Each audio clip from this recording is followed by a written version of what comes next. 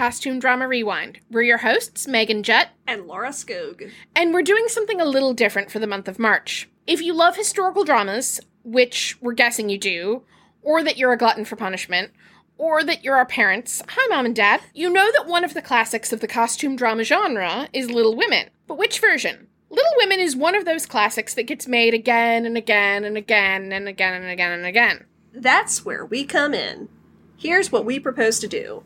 In the grand spirit of sports rankings, which we don't actually know anything about, we are excited to kick off Joe March Madness as we seek to identify the ultimate, the definitive, the perfect version of Little Women. Over the next month, we'll be watching 6 different versions, each one identified by its year of release and by its Joe March. There's the 1933 with Katharine Hepburn, the 1949 with June Allyson, the 1994 with Winona Ryder, and versions released in 2017, 2018, and 2019 with Maya Hawke, Sarah Davenport, and Saoirse Ronan, respectively.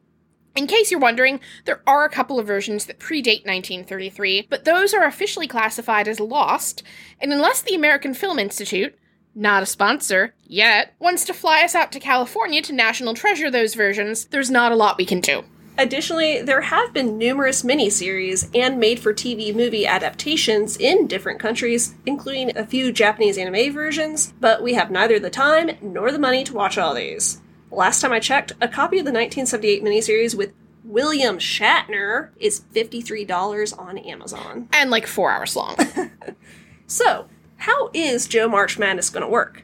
We're going to score each movie on a 10-point scale across 3 dimensions, each named for a chapter in the book. Little Faithful will judge the film's adherence to Louisa May Alcott's original text and the historical backdrop that informed it. How closely does it stick to the plot? Are the characters true to her intentions? Does it steer clear of major mistakes in setting, costuming, language, or culture?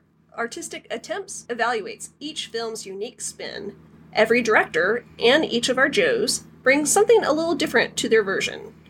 How well did it work? Did it add to how we understand and appreciate the story and characters?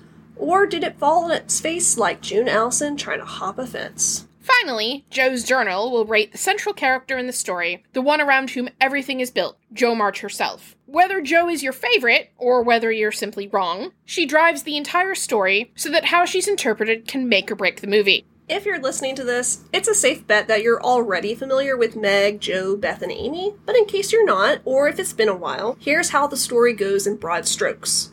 The 4 March sisters represent what we think might be the earliest known example of taking 4 women, giving them all extremely distinct character traits, and pitching them together to see what happens, and then taking an online quiz to see which one you're most like. Think of them as the Golden Girls or the Sex and the City gals of the 1860s if you want. Laura is an Amy, a Charlotte, and a Blanche. As for the March sisters, Meg, the oldest, is pretty and girlish and highly domestic. Jo, the next oldest, is gangly and tomboyish, and she wants to write and to be a soldier or perhaps a pirate. Beth is shy and sweet and wants to hide out at home and play piano. Amy, the youngest, is prissy and pretentious and theoretically wants to make art, but mostly just wants to be rich. We meet the girls in the midst of the Civil War, while their father's off serving as an army chaplain and their mother is helping out with various relief efforts. The fact that they refer to their mother as Marmee has confounded generations of readers, though we've learned that if you relax your mouth into one type of Massachusetts accent, it does kind of sound like mommy.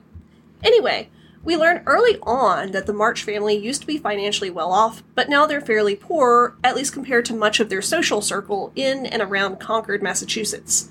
Some of the girls deal with that reality better than the others. The story really gets going when they meet and befriend the wealthy but lonely neighbor boy, Theodore Lawrence, inexplicably known as Laurie to most people, and somewhat more explicably called Teddy by Jo. He sensibly responds to Jo's comparative talent for nicknaming by falling for her, while falling into a brotherly role with the rest of the girls. A whole series of shenanigans and standoffs take place over the next few years, largely driven by these dynamics. Meg plays mother to the rest of the girls, while also trying to get the heck out of the house and start her own married life. Jo, on the other hand, loves all of her sisters so much, she wants them all to stay at home forever. Even if she has to kill. She's the Lizzie Borden of Orchard House. However, she doesn't really like Amy that much all the time.